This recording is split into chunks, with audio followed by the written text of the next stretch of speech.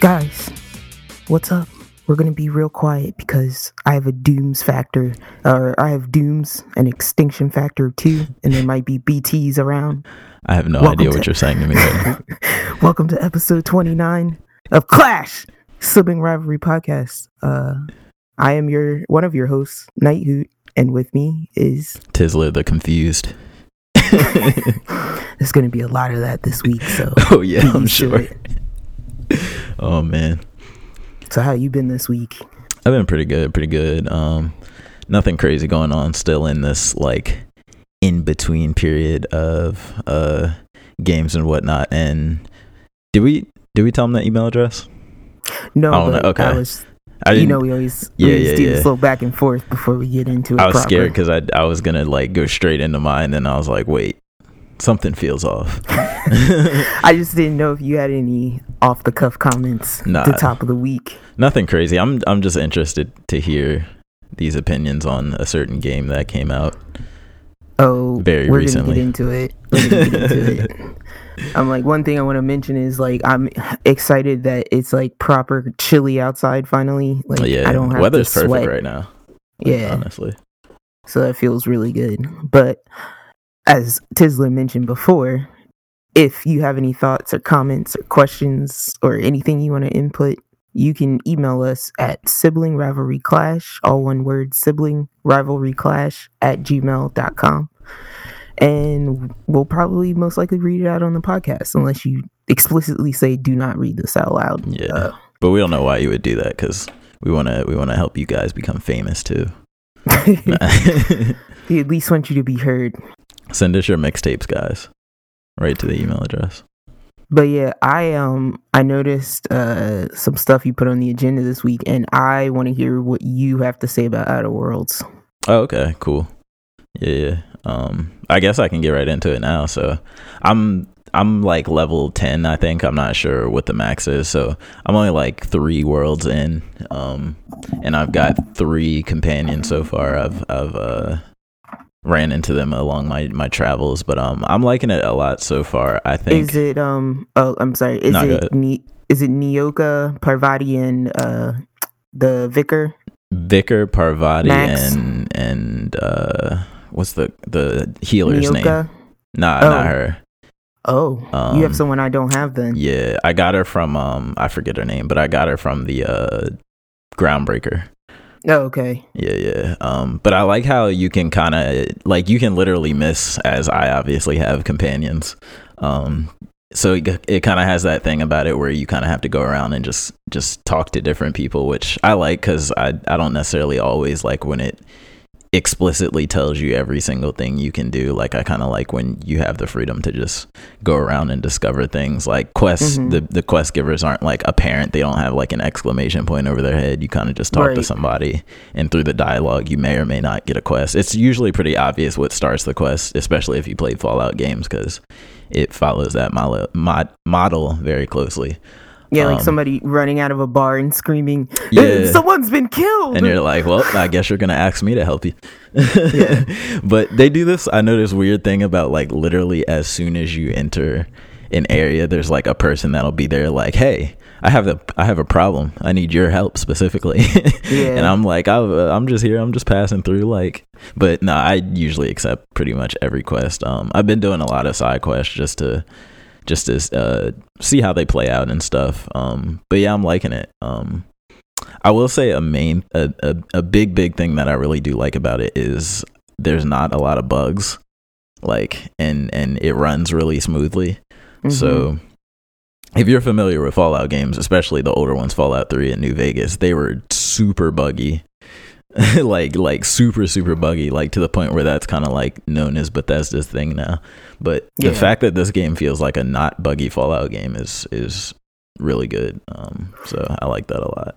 Have you in combat, have you used your companion specials? Yeah, those are really cool too, especially because they're simple to use. You don't really have to aim them or anything. You just kind of get them near the enemy, I guess, and press the button. I like Parvati. She does like a lightning slam with her hammer.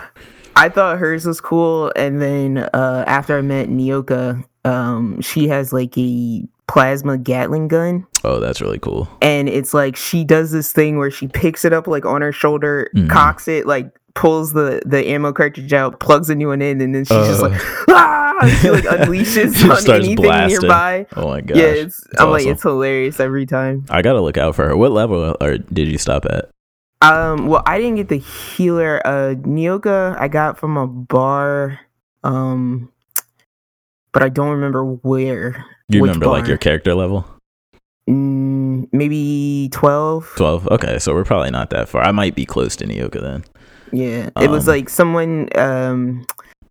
We had to go look for someone, and it's like she was the person we had to talk to look for them, and she offered to come. So. Yeah. I was gonna ask you too. What kind of what kind of build are you going for your character? Like, how have you been? Have you been playing your character? I primarily use guns, so I'm saying I prioritize guns over melee. But if I start to get low on ammo and I have a level up, I kind of put it into melee. But recently, what's been happening is like I go on a mission, and then the objective will require me to have like a certain skill set, like just for example, last time, like I needed hacking at 50 and I was at like 41. And so I was like, I gotta go do some other missions to level up. So the next time I leveled up, I just put everything into hacking, which got me right to 50, and I was able to carry on with the mission that I was actually trying to do. So for me, it's kind of just been like putting it into where you need it at the time. Okay. Yeah. Got you. And have you been like conversationally, have you been trying to like play a certain type of character? Like, are you being a jerk to people? Are you like doing the right thing, or like? It depends. Like, so I've never been like an explicit like F you. Yeah. I've never done that to anybody, but like, when, like, for example, there was a mission with Max where we're fulfilling this thing he's looking for, and I'm on that mission too. Yeah, so it's like you get to this point where it's like you're helping him talk to whoever he needs to talk to, and I'm just like, the person's just like, well, you need this and you don't have the strength, and I'm like, can we get to the point here? So like, there's times when I've been short with people, because I'm just like, I don't care about your backstory. I just want to get off this planet. For sure. So, but yeah, I've never been like completely like F you, I'm leaving. Yeah. So I'll hear them out a little bit, and I usually try to probe if there's like a persuade or a lie. Like, I'll usually probably mash on that. I don't know if it's just me, but it feels like it's more of those than it was in Fallout. Like, oh, for sure. And there's a lot more. I've been kind of dumping a lot of points into the persuade, intimidate, lie thing, just so I can like yesterday there was this mission. I was on a bounty and I was talking to the dude and I intimidated him to basically give me what I needed for the bounty, but then I was like, oh, he has a really cool weapon in his hand, so I just kind of ended up killing him anyway. But I like how they give you that option though. Like, I read an article recently that was like a dude beat the game on the hardest difficulty without killing a single person. So that's really cool when a game gives you that option. But I remember I broke in, like, someone needed a poster, a fan poster or something, and I was like, it was in the lockbox of another person I was talking to, and it was like, you can do this mission and they'll give it to you, or you can just pick lock. And I was just like, well, my lock picking skill is so high, I'm just gonna steal it. Gotta put it to use. Yeah, you gotta put your lock pick. That's the other thing too. Like, I'll steal everything if in a room if nobody's around, looking. Yeah, I'm taking everything. Of course. I feel like they used to punish you more for that too in Fallout, or maybe it was just harder to actually. I think it was for just people not to see. Because Fallout, the buildings had no walls. Yeah, most of the time. That's right. True. So you were always in somebody's like line of sight. I remember there would be times where I'm like, I think I'm safe to take this, but then I try to take it, and somebody's like, "Hey," you're like, they spot you from like 100 yards away. Yeah, I'm like, how did you even see me, fam? That's crazy. But nah, I'm gonna definitely keep playing. I guess this week, because Pokemon comes out Friday, is gonna be the week. I gotta just go ham on Outer Worlds. It's funny how we both put Outer Worlds on like a time, like a distinct deadline where we're like, gotta beat it. Yeah, because I know it's. When am I gonna go back to it if I? But it's the most like open and sprawling I know thing ever. And I'm having that issue right now where I've been having to do every side quest, and I need to chill out on that a little bit and start focusing on main quests. because I've been playing for I think like 7 hours and I'm only level 10. So Okay, I think I'm like I'm close to level 14. yeah, If I'm not 14 already. that's pretty good. So But the only other thing I really did just a little bit more of this week, I got into the Modern Warfare campaign finally. I'm probably like a little more than halfway through. It's not super long, I don't think, probably like 6 hours max. I'm probably like 5 or 4 hours in, something like that.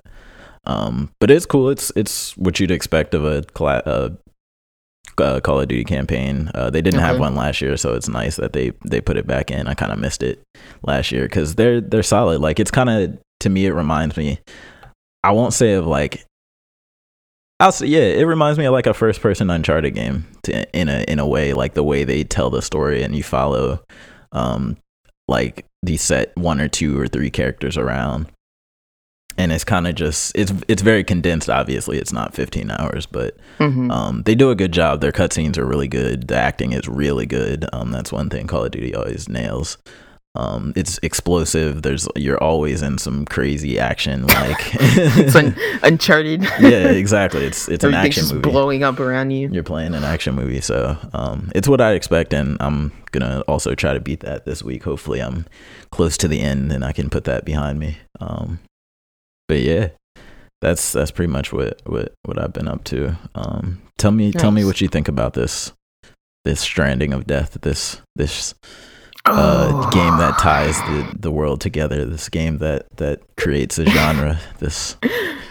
Tell me about this. So if I may put 120 kilograms of story weight upon my back right now, I will do gosh. so. Oh my god, this game. This crazy? might be the game. This might be like my game forever. Whoa. Okay. So first thing I wanted to say, because I'm not gonna say too much on it this week, because I'm probably still within like the first 4 hours of the game. Yeah, early impressions.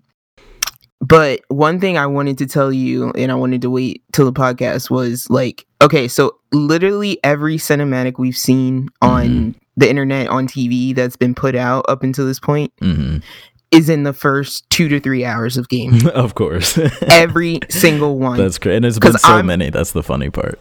Yeah, so I'm like playing it and I'm just like, whoa, okay, we're here. Okay. Oh, this one, is where that came from. And then I'm just like, and I wanted to point this out because it's just like, this is like, it took me a while to think about it, but it's pretty genius because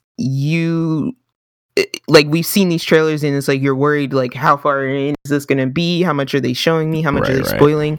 And it's like, because all the cinematics are like front loaded into the game, it gives, like, it makes your expectations for higher. What comes after. It's not even higher. It's just, you don't know what to expect now. Right. You're not waiting for those scenes to come anymore because you've already seen them. Right. The handling, so here's another thing. This game is like a 85% physics game. It is physics. Okay. It is you making sure your character is not tipping over or sliding or falling. Gotcha. The landscape is extremely treacherous. It's just like every field is just like covered in like jagged boulders. There's mountains in your pathing, like any early pathing in the game, like you're using ladders and ropes to get back and forth. There's a lot of beginning of the game. There's a lot of like backtracking. So it's like going to a new location, backtracking, going to a new location, backtracking. And I don't know if this is like to get you used to the gameplay or the terrain, or if it's just for story purposes. But I will say, and I'll say spoilers here for anybody that doesn't want any details of the story, but just very light spoilers. Like I would say the main 4 hours in, by the way, the main story point seems to be that there was this event. They don't really talk about the Death Stranding event, right? But it's not the United States of America, it's the United Cities of America. And the president has passed away from some sickness. I'm not sure. I forget what the sickness is. Okay. And you have been tasked specifically by her to reconnect the chiral networks, which basically allow everyone to like communicate and share resources. Okay. What does chiral mean? Is that like a So chiral is real based thing? on the substance. I don't know if it's a real thing. I don't Okay. think it is, but it's based on the main substance, like their main resource in the game, which is called chiralium. Gotcha. So like a metal, like a precious metal. Yeah, and basically chiralium allows them to, from my understanding, like it's like, think of like 3D printing on like a massive scale. Okay. So like when I need items, if I go to a base, I can use the chiralium and other materials to like print out a ladder for myself, Gotcha. or print out a pair of boots, or make a bridge even. Gotcha. There is the online system does remind me a lot of Dark Souls. Ooh, It's that like passive interaction. I like that. So what's been happening, I've been playing again for 4 hours between last night and this morning, and what's happening, you can leave signs and markers for other players, so you can like what's happened to me and stuff. Yeah, like what's happened to me is like I'll come across a sign and it'll say this is an area for BTs are like your main outside enemy. Gotcha. Those are the ghost things, right? The ghosts with the weird umbilical cords. Yeah, the black shadows that you've seen in the trailers. Yeah. So some people have left signs and warnings for those types of areas. Okay, that's cool. And then there's people will leave signs if they had to like drop a ladder. Have you noticed any like malicious signs? Because this is a thing in Dark Souls a lot. People will put a sign on like a ledge and be like treasure, and then you'll jump off the ledge and die. I have not seen that yet. Okay. And I think that's because it's already so treacherous. Yeah. People are like, I don't want to do this. The whole like point system of the game is based on likes, and it's literally like the symbol for that is literally like a Facebook thumbs up. Got you. And so when you get to somebody's interactive, whether it be a ladder they left behind or a rope or a sign, you have a period of, I'd say, like 5 seconds, and a little bar appears on the screen, and you can mash that middle button as much as you want, and it gives likes to that sign. Got you. So that's kind of like the online interactivity. Have you put out any of these? I put out a keep going sign after I got up a very treacherous mountaintop. Yeah. And I've also gotten a symbol. And the cool thing is when you run through the signs, if they have any words, it'll say the words. Oh, okay. That's cool. But I've left ladders in places, and I've had little notifications pop up saying this user used your ladder. So things like that. What do you actually get if you get likes for what you put up? Like, is it because you your said likes points, are kind of your XP.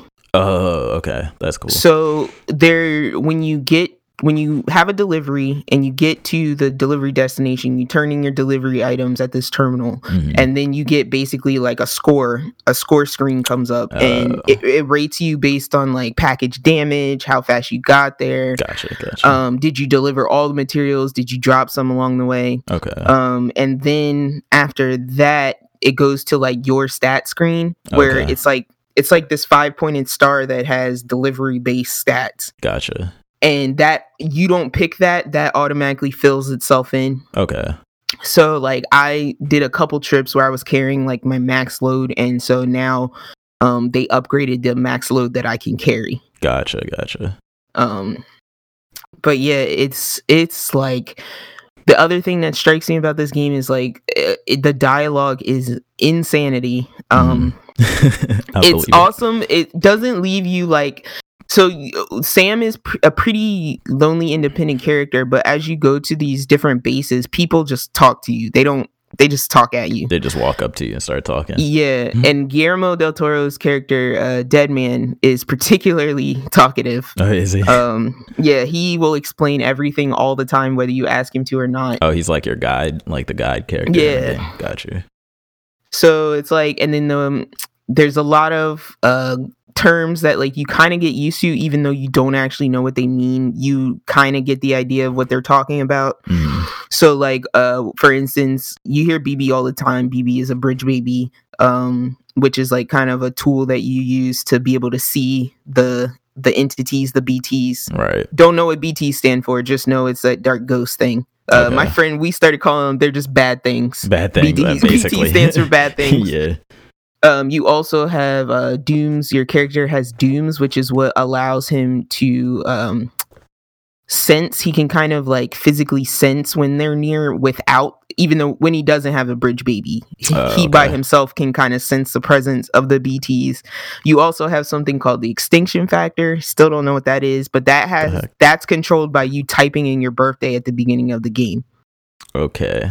Does the actual date you type in have something? Yes. Yes. Okay. Apparently it does. I don't know the effects of it yet, but it controls like how much of a how high of a level extinction factor you have, whatever that means.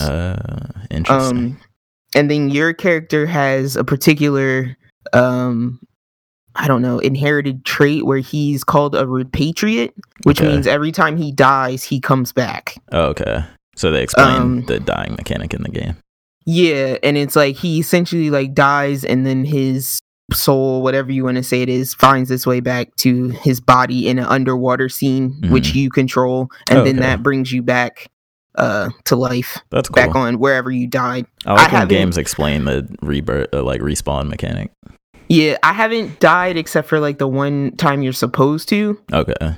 Because I hit this one area where I was just surrounded by BTs and I kept getting dragged into the ground, and I was like, I can't fight whatever this thing is, so I just kept reloading. Okay. And that's another thing, you have free saving. So as long as you're not in combat or in danger, you can save the game wherever you are. That's good. And when you start it back up, you're right there. Yeah. It's not like a checkpoint type of thing. Yeah. Okay. And the delivery system is pretty easy to understand. You have a loadout screen every time you pick up a mission, and you are to arrange your whatever you're carrying on your back or your sides. Tools and things you can attach to like your shoulders and legs, and most of your cargo has to go on your back. Gotcha. And then they have like a auto arrange feature that like kind of makes things more stable for you if you're not sure, if you don't really care about where you're placing things. Okay. Now, does the main character talk? Because in the trailers, I don't think I remember hearing him talk. Yeah, he talks. He does talk. Okay. He talks because he talks a lot when you're by yourself. He has a lot of exclamations. Like he'll be like, "Whoa, whoa, whoa, whoa! Almost fell," and like things like that. Is he a different character than Daryl to you? Yes, is he just in that he's much more quiet and less determined than Daryl. Okay. He is very much, he does not care about reconnecting. He's just doing his job. He's doing it because this one particular woman asked him to do it. Okay. But otherwise, he does not care about anything that's going on. I believe it. And due to his dooms and his interaction with like certain entities in the game, he's developed this phobia of being touched. So It's like anytime somebody reaches out to shake his hand, he like jumps back like 2 feet. Oh gosh. And so that's one thing you notice like really early on in the game. But your character kind of starts off as like he's semi-famous for being like a trusty deliverer. Famous delivery person is hilarious. Yeah, and his name, we said before, his name is Sam Porter Bridges. Your last name, so his name Bridges, your last name in this game is like the company you work for. Okay. Because apparently, like, you get a cutscene where the girl that put you on this mission, like, she was like, "You're Sam Strands," and he's like, "I'm not Sam Strands anymore. I'm Sam Porter Bridges." So it's like your last name kind of signifies your allegiance with whoever you're working for. I think I don't like that. Yeah, it's weird. That would suck in real life. Oh my god, you're telling me. But yeah, so that's like an interesting part. The other thing is like you're introduced to BB fairly early in the game, your bridge baby. And because of your special dooms factor, unlike a normal human, when you plug in with BB, you guys actually shared like memory similar to like the drifting in Pacific Rim. Oh gosh. So it's like Norman Reedus starts getting these flashes, and he's like asking the doctor, he's like, "What am I seeing?" And he's like, "These are just memories." Yeah, it's like the in vitro baby's memories that he's seen of his past. That's creepy. And you're kind of told that your BB, like, you're supposed to be decommissioning him because they're not supposed to be in service for more than a year. Yeah. But like your character becomes weirdly attached to this one BB. Right. So like you are like then purposely accepting a malfunctioning BB unit. Yeah, so you just know weird things are gonna happen going forward. Gotcha.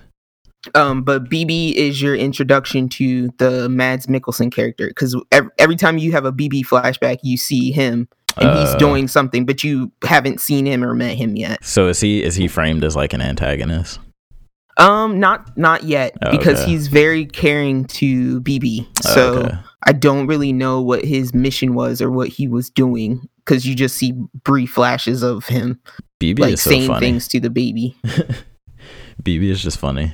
Just hearing BB is awesome. BB. He's the most animated like little creature in a game I've ever seen that does nothing. Baby in a tank. And cool utilization of the PlayStation controller speaker is that's where BB sounds come out of. Okay. So whenever you're walking along, if BB gets stressed and he starts crying, it comes out of your controller. Okay. And then you have a mechanic that you can then get in. You go into first person mode and you look down and you pick BB up and you rock him. Until he goes back to sleep. Yes, you actually move your controller back and forth. That's cool. Yeah, that's pretty cool. So overall, I'm like super excited. Early in the game, I lost, like in the very first cutscene in the game, you lose your motorcycle, which of course sucks. Okay. And I didn't even now know you had a motorcycle.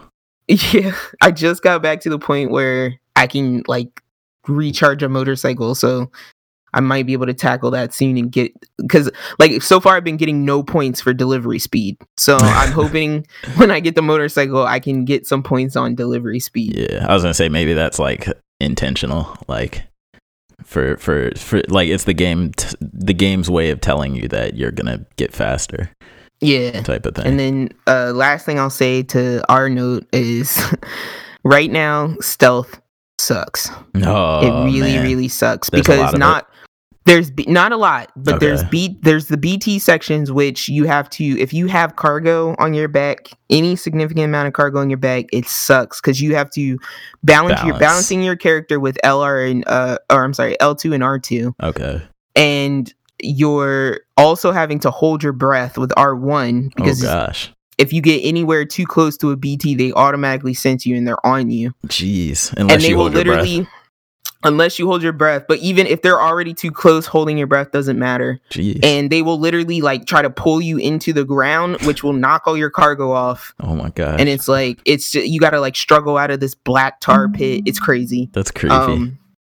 But that's happened to me a few times. And then there's also these people called mules, which are just people that hang out in random areas waiting to steal your cargo. Oh god. Do they have like guns or what? They're the ones that you see that have like the tasers. Oh, okay. And they're poking you and stuff.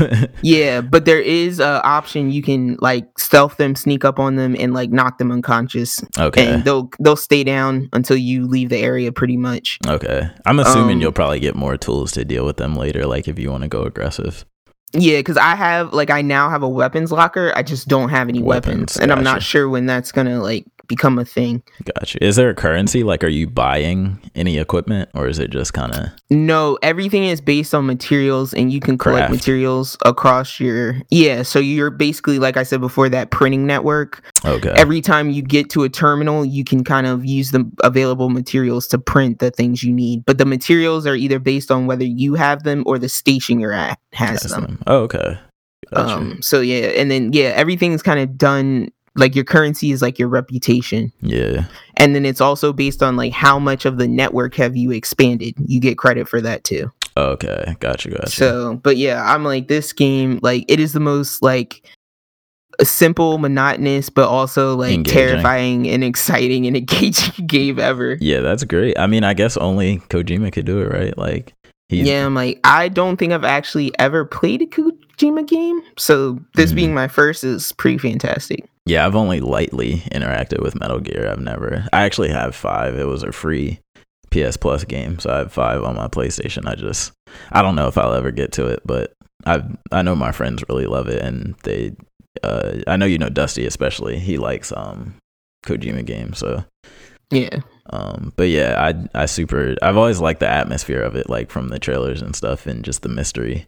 And from what I hear, a lot of questions do get answered, so that's a good thing too. And I'm like, pretty much what you see in the launch trailer and what we've seen up into this point, like whatever you gather story wise is pretty much what's going on where I am. So look out for the review next week, y'all. Oh my god, like I was just like, I have to take so many notes because it's just like so much comes at you. Really? Oh, and the last thing I'll mention is like everything you kind of like interact with and go across and like people are telling you get stored in like a data menu. Okay. And so if you really want to like read into the lore of the game, you can like the game literally tells you like, hey, you have an archives file now. Like if you want to take a moment and look at things, if you have time, here you go. So yeah, that's always good. There's some things that they explain, and they explains like the why they want to reconnect and how we got here and all that kind of things. I will say, and I hope games do this more, but I like when the game has a codex or an index or something like that with the lore in it. But please, if you're listening, just add a single button to make it voiceover, and I will absorb so much more lore. I was like, some of them are like that, some of them aren't. Yeah. Some of them are reading, but they're pretty like, there's not a lot of like scrolling. Like everything you have to read is usually in like one page. Got you. Because that's a problem I kind of been having with Outer Worlds. I'm like, I really want to know what's going on, but I don't feel like reading this whole terminal. I don't want to read those green screen computers, especially when the text is dumb small and it hurts my eyes trying to look at it. So like I literally open those and I scan for like any kind of code, and then I just like close it. Yeah. Got what I needed. But cool. Trying to get into some news. What's going on? All right, so got some decent news this weekend. More Pokemon news, unfortunately and fortunately. Unfortunately for the people who aren't into Pokemon, but very fortunate for me, but we'll get to that. But first up, Nintendo had their normal Smash, or not normal, but Smash Direct that they do, where they show off the latest new character and they drop the character into the game that same day right after the Direct. So nice. They showed off Terry Bogard, and I'm not super familiar with this character, so I can't speak too much on his, like, where he came from and stuff. But he's apparently from SNK and King of Fighters. And from what I understand, that game is like a little bit more technical Street Fighter, I guess. And the way he transfers into Smash, he plays a lot like Ryu and Ken, who are obviously from Street Fighter. So that's cool. He's definitely, I think, the most technical DLC character added so far. Like, he seems like he's the character for people who like traditional fighting games like Street Fighter. Like, it's got a lot of canceling attacks, and like he can do a bunch of crazy combos. He has like a super mechanic where when he's really high damage, he gets access to these command input special moves. So that's pretty cool. If you know like Street Fighter, you know you do special moves by like moving the directional stick in a certain direction. Like it'll be like left, down, right, and then square or something like that, or left, down, right, and then A or something like that. That's kind of how it is in Smash too, which is cool. You have to put in these actual button commands to do these attacks. But yeah, he's not a character I'm probably going to play because I like more straightforward characters. I just picked up Banjo because he's kind of straightforward. But yeah, I think when people get their hands on him and play with him for a while, they're going to do some really crazy stuff with him, just because of all the options he has. So that's cool. Okay. I'm looking forward to see what their next DLC character is going to be, especially since they announced a whole nother set of DLC characters is going to be coming to the game. So who knows how many characters they're going to be adding. Hopefully they add Sora. I want to see Sora in this game. I think that would be cool. But yeah, they also added a little bit of character balance updates. They buffed a bunch of characters, no nerfs. Thumbs up for that. More game devs need to learn from that. Less nerfs, more buffs. Yeah, so somebody's too strong, just make everybody else strong too. Exactly, like that's the way to go. And then they added a new map, obviously from SNK, and new SNK music. So that's always good. They added new spirits too, so it's good to see that they're continually updating and supporting this game. They've been switching out a tournament mode every so often, like where they'll have a different game type in a tournament, set up an online tournament with randoms. Kind of similar to Mario Tennis, which is cool. So I like to see, because Nintendo isn't one to really... Nintendo to me is weird. I feel like they always put out a good game, but they take away a lot of good features from like the previous iteration of that game, or just features that they use in other versions or other Nintendo titles, and I don't know why they don't just incorporate all the good features into all their games. But they're doing that a little bit with this, which I'm happy with. But next up, we got another Pokemon Sun and Moon, or Sword and Shield, not Sun and Moon. That was the old game. Sword and Shield trailer dropped, and this trailer has confirmed the one thing that I've been holding out for this game. And now I know that this game is going to be amazing. And I think it might end up being my favorite Pokemon game, depending on how this plays out. But basically, they're saying that the breeding has been way too tedious in the past, and I've said this many times. Breeding sucked in Pokemon. I've called breeding the worst mechanic in a video game ever. It's horrible. Like it's horrible, and they're finally getting rid of it. So, I just say I saw on the store, on the Switch store, for the best-selling games, it's like it was Sword, and then it was 2 games in between. And it was Shield. God. And I was like, come on. I know. I'm a Shield owner too, by the way. But I have to say the wolf with like the sword in its mouth is pretty cool. He is really cool. It's just that I had to go with the red one. I have to go with the red one. The red one would have worked so much better if it was like a lion, because that mane would have been cooler. But it's like that giant awkward shield mane on a wolf is weird looking. It is kind of weird looking. I was like, I want to see these wolves fight each other. Oh my gosh, I want to see the type still, because I feel like the shield one's gonna be OP too. That's why best offense is a good defense. That's my motto for this gen. So we'll see if that gap closes closer to release. Yeah, for sure. But just for those who aren't really aware, aren't super into competitive Pokemon, that's kind of the end game in these games. Like, that's once you beat the game, if you want to strive for something, that's kind of what it is competitive, like making a team that's really optimized stats, and then taking that team online or with other people to play against them. And the process for doing that in the past has been so tedious. Like, I'm talking literally running in a fixed circle inside of the game for longer than it takes to beat the actual game itself. Like, that's how tedious it was to make a competitive team back in the day. And the fact, like, it was so bad that I would beat the game, and then they have this like Pokemon simulator online where you can just kind of just build a team straight up and battle people online. I would just jump straight to that after beating the game, because I'm like, this game just doesn't respect my time. Like, I just don't have time for this. But I'm not 5 anymore. I don't have hours. Yeah, it's horrible. But now, so breeding's still in the game, but it's just going to be for egg moves now, which makes sense. That's what it should have been before. But they added a couple items to expedite the process of getting competitive Pokemon, and hopefully this will just widen the pool of players to play at the end of the game, because it's more accessible than ever before. So first up, they talked about something called Mints, which this basically allows you to change a Pokemon's nature at will. And if you don't know much about Pokemon, a nature has always in the past been fixed. So you catch a Pokemon with a certain nature, it's that nature forever. And natures affect its stats, so it'll have an increase in one stat and a decrease in another specific stat. So there's a bunch of different combinations of these, but now you'll be able to change them at will. In the past, to get a competitive Pokemon, you would have to get a nature you wanted, an item that allows that Pokemon to pass down the nature you want, and then you would have to get another Pokemon, breed those two together, and then hopefully the Pokemon that comes out of the egg will have the nature you want. Hopefully, because it was a random roll. It's just dice rolls on top of dice rolls. And then on top of that, this is leading into my next thing. There was this concept called IVs, and IVs is something else innate to the Pokemon that could not be changed in the past. So before, you would have to, in that breeding process where you have two parents, remember, you're trying to pass down the random nature to get the stat you want, but you're also trying for another random roll to get it 5 perfect stats that you want.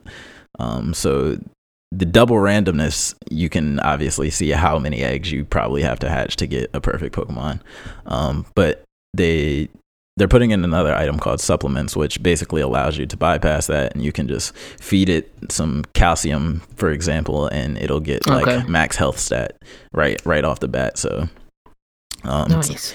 So basically what they're saying they're going for with this, and the last item is XP candies. That's straightforward. You just level up your Pokemon. You just give it a candy, it gets experience. Before you had to do battle after battle after battle after battle. Well, I'm like, I feel like they had that before, but it was very cheap. Am I thinking of rare candy? Yeah, okay. It was but the thing with rare candy is you could, if you were trying to get a competitive Pokemon, you couldn't use a rare candy because only battling boosts your stats. Rare candy only boosted your level. Okay. So now that you have a way to boost your level and your stats, it's kind of getting rid of that problem. But efficiency. Yeah, they kind of just talked about how their goal with this is to make it one, so people aren't spending as much time breeding. Like, people just think of the end game of Pokemon as breeding, which they don't want. They want them to actually battle and do other stuff that they put in the game.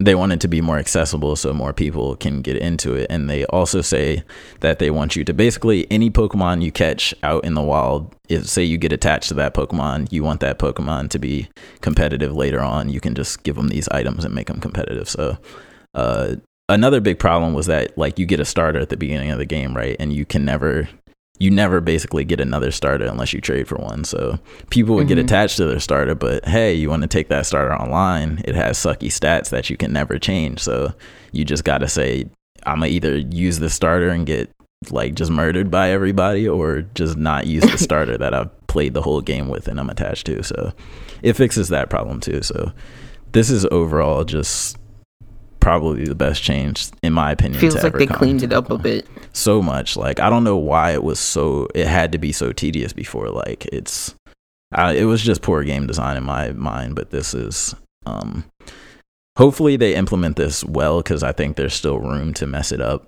But like, if the candies and mints and stuff are too hard to get, I think that would be a problem. Like, if it takes longer to get the candies than it did to breed, that would be a problem. But other than that, I'm very hopeful, and I'll be getting into this next Friday, so definitely looking forward to that. So this will be the last Pokemon news that you hear for a while, probably, and you'll just hear my impressions of the actual game next. But yeah, I don't know. I just really love competitive Pokemon. I just really love it's the only game where you can really, that I can think of, to where you can build a full team of something and then take it against other players' teams that they put time and effort into building. There isn't really any other game that does that, and where the battles are like classic turn-based RPG, with the type strategy and stuff incorporated into it. There's just, I don't think, any other game that really does that. So yeah, I'm hyped for Pokemon. Can't wait. Nice. Can't wait at all. And then last up, this was actually an article and a video that I watched, done by IGN, where they rank the top 15? Do I have top 15? I think it's, hold on, let me see. I think it's top 15 My Hero Quirks. Top 20 My Hero Quirks. We're not going to go through all. I just want to go through the top 5. Why did you SMH next to this? So, I don't know if you watch a lot of IGN's content, but they like making lists, but they like making very questionable lists. And this is another one of those questionable lists, like, to the point where I feel like they maybe should just stop making lists. We got a short intermission here, folks. Short intermission. But we're gonna edit it out, so we'll be back. Sorry about the little short intermission there. Y'all won't notice it though. But yeah, IGN did this ranking of the top 20 quirks, and I put a link to it in the doc too, so you can see it. I don't want to go through them all. I just want to point out the obvious wrong placings and like look at the top 5 maybe, and like the list overall. Okay. So yeah, I asked you before, what's the SMH? Say that again? I asked you before, what's the SMH for? Oh, because IGN is like, IGN likes to make a lot of lists, and a lot of times they make really bad lists, and this list is just wrong. Like, there's some people that are in good spots, but a lot of the list is wrong. Would you say we're about to clash with this list? I don't think we are. More or less, maybe us against IGN. But I'll start off with number one, because number one I can accept that, because he's in definitely the top three, I think. So they got Shoto Todoroki, number one. Wow. Fire and ice obviously is his power. Wow. Now, I'm not gonna say objectively he's number one, but would you say that he's at least should be in the top 5? Now, as one of the only dual wielders, because that's what I'm going to label him as, a dual wielder, his fire and ice, I'm going to have to objectively agree. That he is number one. He's got kind of like that bonus of having kind of two quirks. Powers, yeah. And it's not like he sacrifices for having to. Like, he actually has the full fire and the full ice. It's just restricted to one side of his body. He has in the past refused to use the fire side. Right. But then number 2, they got Bakugo. He obviously explodes from his hands. My boy. His power is really cool, really useful. I'm not mad at this placing. He's demonstrated, because you almost forget that it's just his hands. Yeah, the way he uses it so well. Yeah. So I agree with his placing. And then 3 is where I get a little iffy. So they got Suyu Asui Froppy at 3. Oh my god, are you serious? At 3, number 3, they have the Frog Girl. So this is where I get into issues with IGN lists. Like, what are their criteria? Because it's not usefulness. It's not. There's got to be power. popular. It has to be like 60% popularity, right? Because of that, with her being that high. Because people just like her for some reason. Yeah, she's cool. Don't get me wrong. Like, she's the first cool. I guess maybe the only cool frog character, because it's hard to make a. If she's the only cool frog character, it's because she's the only frog character. Exactly. Like, it's hard to make a frog cool, you know what I mean? But it's like when mom says you're my favorite daughter. I'm like, I'm your only. Like, get out of here with that. Yeah, so Froppy, I wouldn't even put Froppy top 5. I'm sorry, she hasn't done all of that much in the show either with her powers to be like she hasn't defeated anybody crazy. She hasn't done anything super spectacular. So she's solid, she's consistent, but that's about it. Yeah. And guess who she comes above on this list? Number 4, they got Tokoyami. Yeah, I was gonna say Tokoyami. So he's gonna be. This is a problem. He should be top 5. His power is awesome, and I think in the dark, it's probably the strongest of everybody's power. But it's the wild card factor. But yeah, it's a wild card, and it does lower him. But I think the fact that. For the most part, him and his like inner shadow, because it has a mind of its own, I think they get along for the most part. Like, they're usually on the same page, other than when it's like pitch black and the shadow just completely takes over. Right. But he should definitely be above Froppy for sure. Yeah, I'm just mad that he's below Froppy. Like, why is that a thing? I agree. And then number 5, we got Uraraka, and I like how they put some of the hero names on here, which I did not know a lot of these hero names. Like, Tokoyami is Tsukuyomi, which is really cool. Uraraka is Uravity, which I did not know. But she's at number 5. I also don't think she should be at number 5. I don't think her quirk is all that useful. Yeah, gravity is cool. Gravity is cooler, I think, when you control other people's gravity as opposed to your own gravity. Yeah, and she can do both, but I think it's what enhances it is her kung fu ability. Yeah, the way, like, she has one of those powers where you have to be really creative to make it good. Yeah. Otherwise it wouldn't be good. It's basically a stand. Yeah, exactly. Yeah. But yeah, she's at number 5. How do you feel like she should be top 5 or? No, she should be where Froppy is. Yeah, she should be somewhere down in the teens where Froppy is. And then number 6, I don't know how he's not in the top 5. They got Deku at number 6. Wow! See, that's what makes me think it's they're also rating their use of the ability, not the ability itself. But that's what I'm rating too, because Froppy has in no way, shape, or form used her powers more effectively or efficiently than Deku. I think she's used her regurgitation ability a few times, which is kind of the special thing, is that she can like extend her stomach or whatever. Because that's so but I useful. get what you're saying. Like, yeah, like in my, like, we're going on, are we basically rating just class 1A, not all the quirks that we've seen? Yeah, I'm pretty sure it's just class. Okay, because I'm like, how is All Might not number 1? Yeah. No, I don't think we're counting any pro heroes. Okay, but yeah, she, I don't know. Like, if I'm going off that, like, I would feel like, what's her face? The Alien Queen has been doing better. That's the pink chick? Yeah. It's like Uraraka, Alien Queen, and then Froppy. So her name is Pinky, which I did not know. And they got her all the way down at 13. Of course under a lot of people. Of course they do. But yeah, back to Deku real quick. He's actually defeated real villains on his own, which most of the other people in the top 5 who he's not in the top 5 for some reason haven't done. So this is why I don't understand what their actual criteria is. Like, I don't know. I don't get it. Not to mention the potential that he has is probably greater than most of the people on the list. Right. So I'm gonna go down a little bit. I'm gonna mention Kirishima. He's Red Ride. He's the hardening guy. He should be much higher, maybe 6, if not top 5.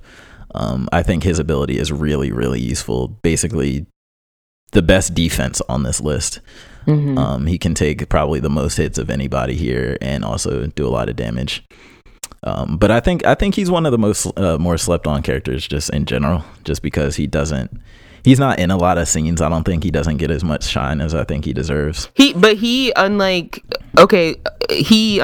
and here's 2 that we skipped over. 1, Invisible Girl. She should be way down at the bottom. Thank you. But he has, Kirishima has at least had his showcase. You know what I mean? Yeah. Like, he's had at least 2 episodes devoted to his him. Development that I can think of. Right. So that, I'm like, he to me should actually probably be at number 7 or 8 versus a 9. I would put him. And don't forget my boy Ida. Yeah, don't do my boy Ida like that. Ida's number 8. Me personally, I don't know where he should be. Seeing is like, you can stick a banana in his leg and it'll blow his leg up. Yeah, that's why I'm like, I think Kirishima should come slightly above him, but I don't think Invisible Girl should be anywhere in this mix. No, not at all. Ida, I think, has a weird implementation of a speed power. Like, the Flash, to me, if he was just straight up Flash, that would be a lot cooler. He would be a lot higher. But the fact that it's so focused on engines in his legs, and they actually work like engines to where he has to rev up and like pick up speed and all that type of stuff, I don't know, it doesn't seem as practical as a lot of the other abilities. Right, I agree. And then going down a little bit more, number 11, we got Mineta. His name is Grape Juice, which I did not know. And my problem is that, first of all, he's at number 11. He should probably be the worst.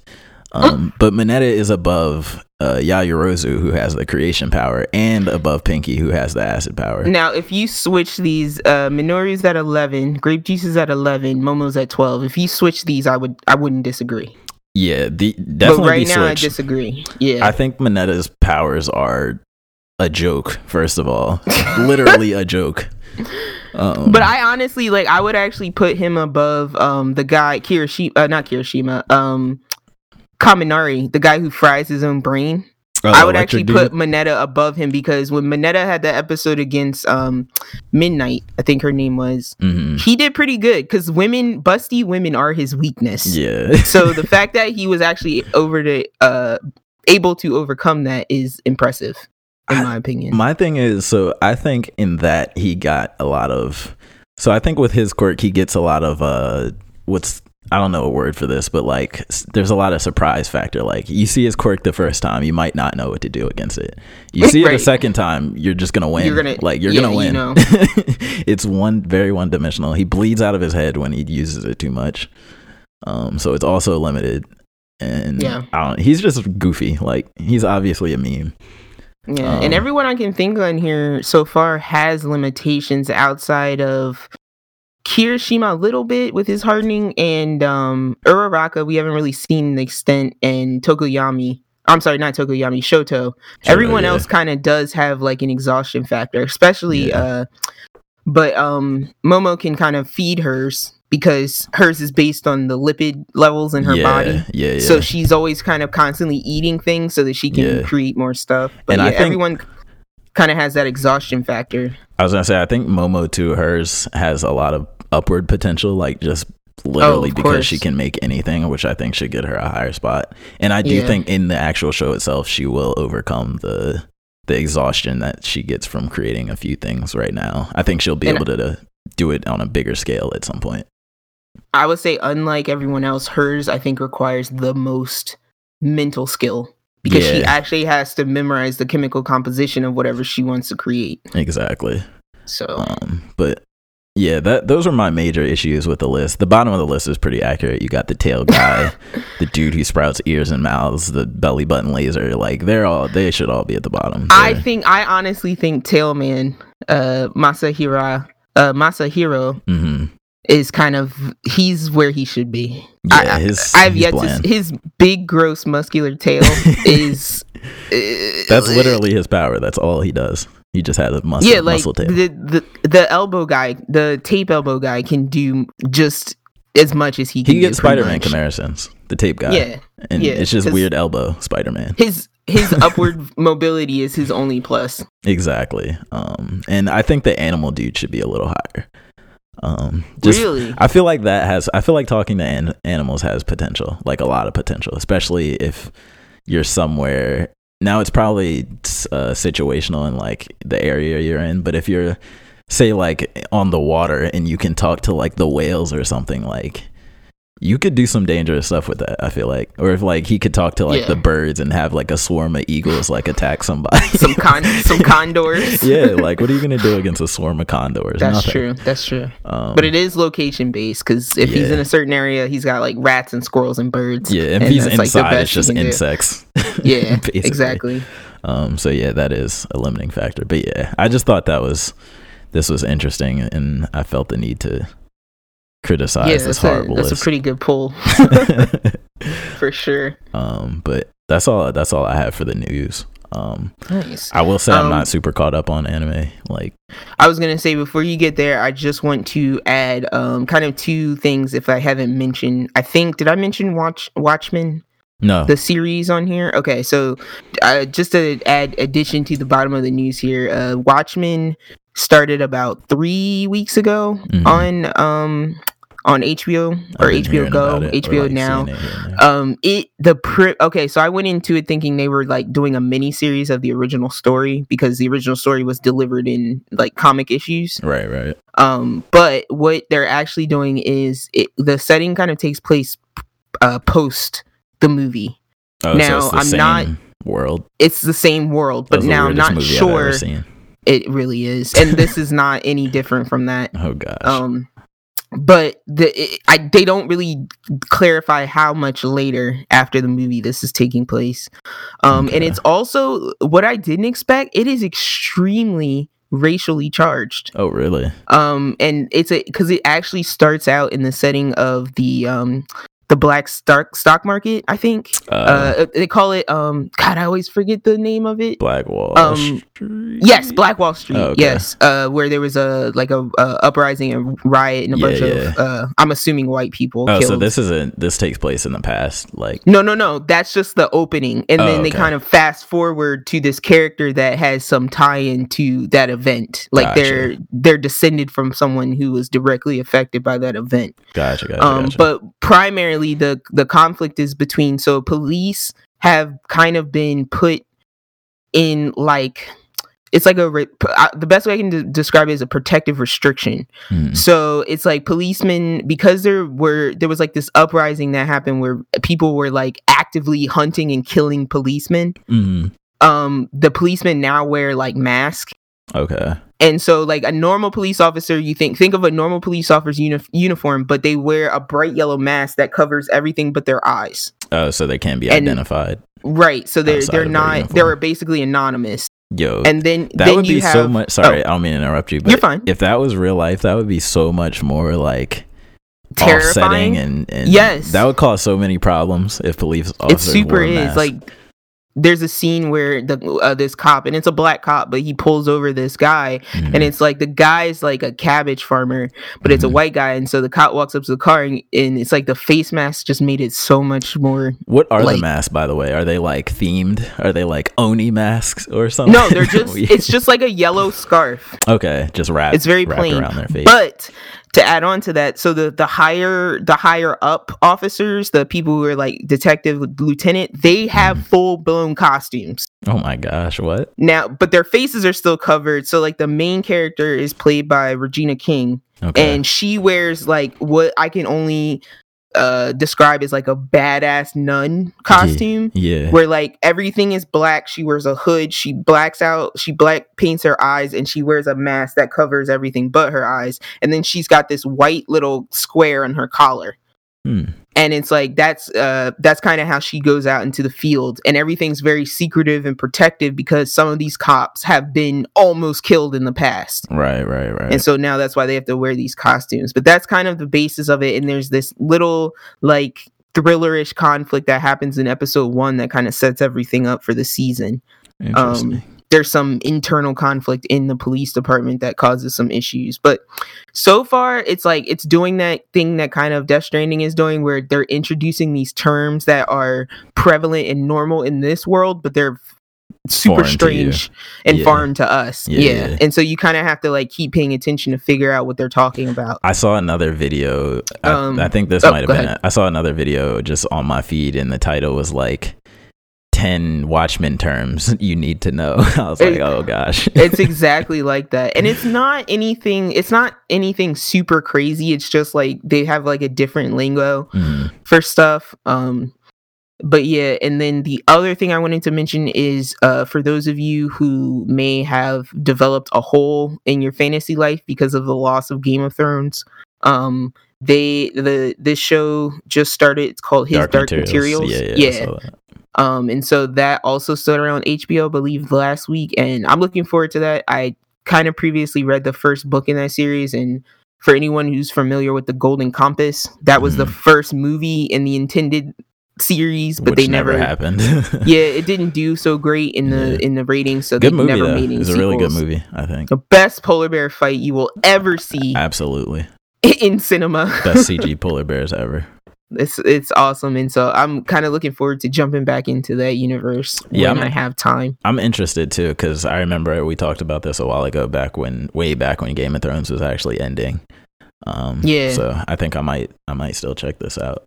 And I have to say, I'm a little bit I'm kind of just waiting to start it because I have that Netflix binge thing where I want there to be a show to binge, like a bunch of episodes out before I watch it. Oh, yeah, because it's HBO. That's right. Yeah, I'll probably wait a little while before I start that. I'll probably do the same, actually. Yeah. Honestly.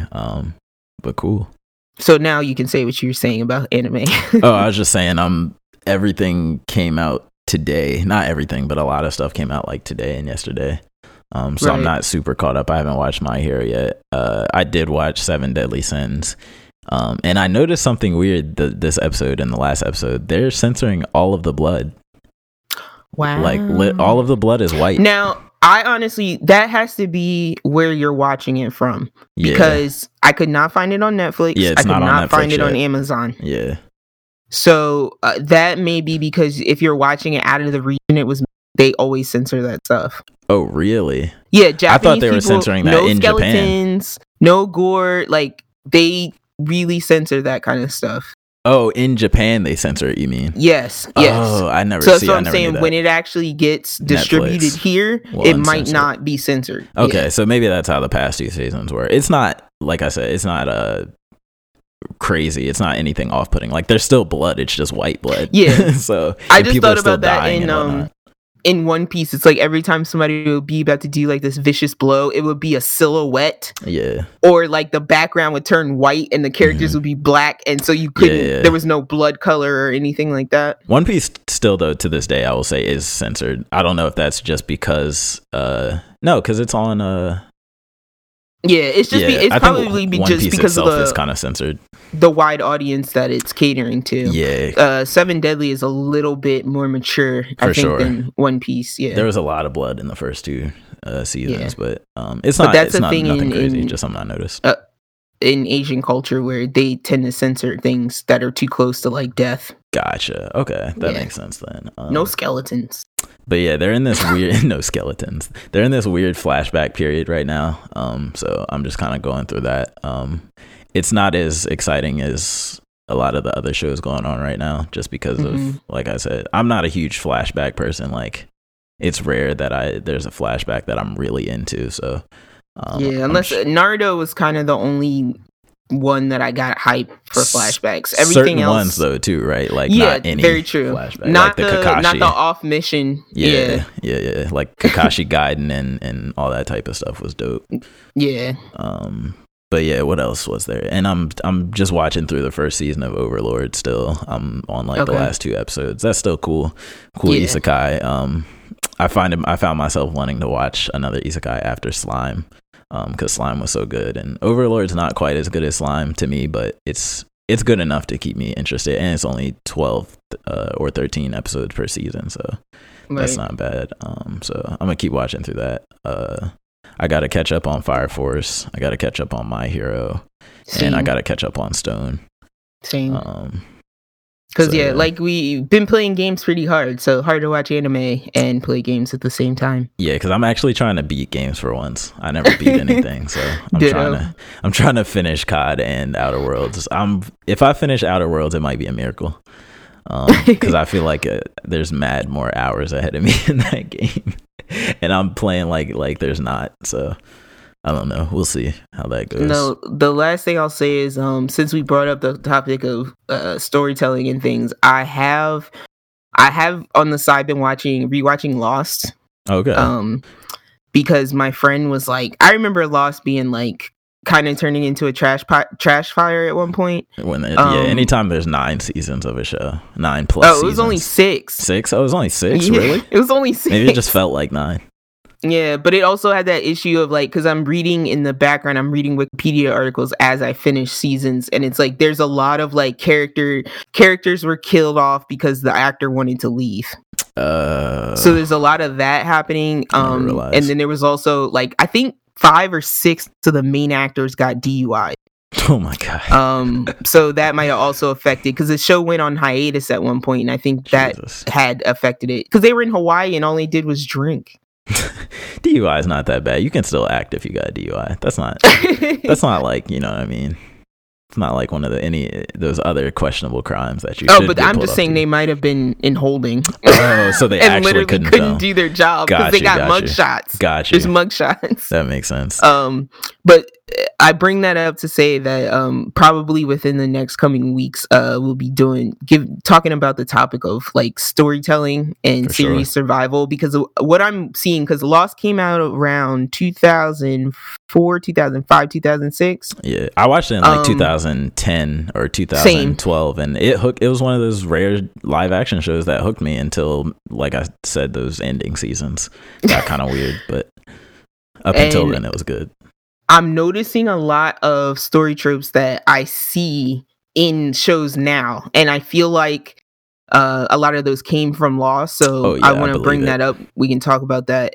But yeah, the one thing that you mentioned where it was like the flashbacks is like Lost was the king of flashbacks. Oh, yeah. Every episode had flashbacks interstitched with the main story. Yeah. So that's the only reason that made me think of that. But we're just going to talk about storytelling and series survival, and like what makes a good long-term story. What makes you keep coming back to something that feels like it's never ending. So do your One Piece homework there, folks. That's the first thing. Who's getting through these 800, almost 900 episodes? So whoa, I'm up there. We'll talk about that. I'm proud of my 900 episode journey. Thank you. I put so much time and energy into this. He's been with you your whole life since I was a child, literally. He came out in 97. Oh my gosh. But so yeah, if you enjoyed the show this week, if it was a little too short for you, nah, it's not. I guarantee this is at least an hour 15. If you have something you want to yell about, if you just want to say hello, you can email us at siblingrivalryclash all one word, siblingrivalryclash@gmail.com. You can also find us in the Twitterverse. You can find me at TIFFINIJ21. And I'm at Yotizzler, YOTIZZLER. And until then, we will see you on the interwebs. Catch y'all next week. Peace. Peace.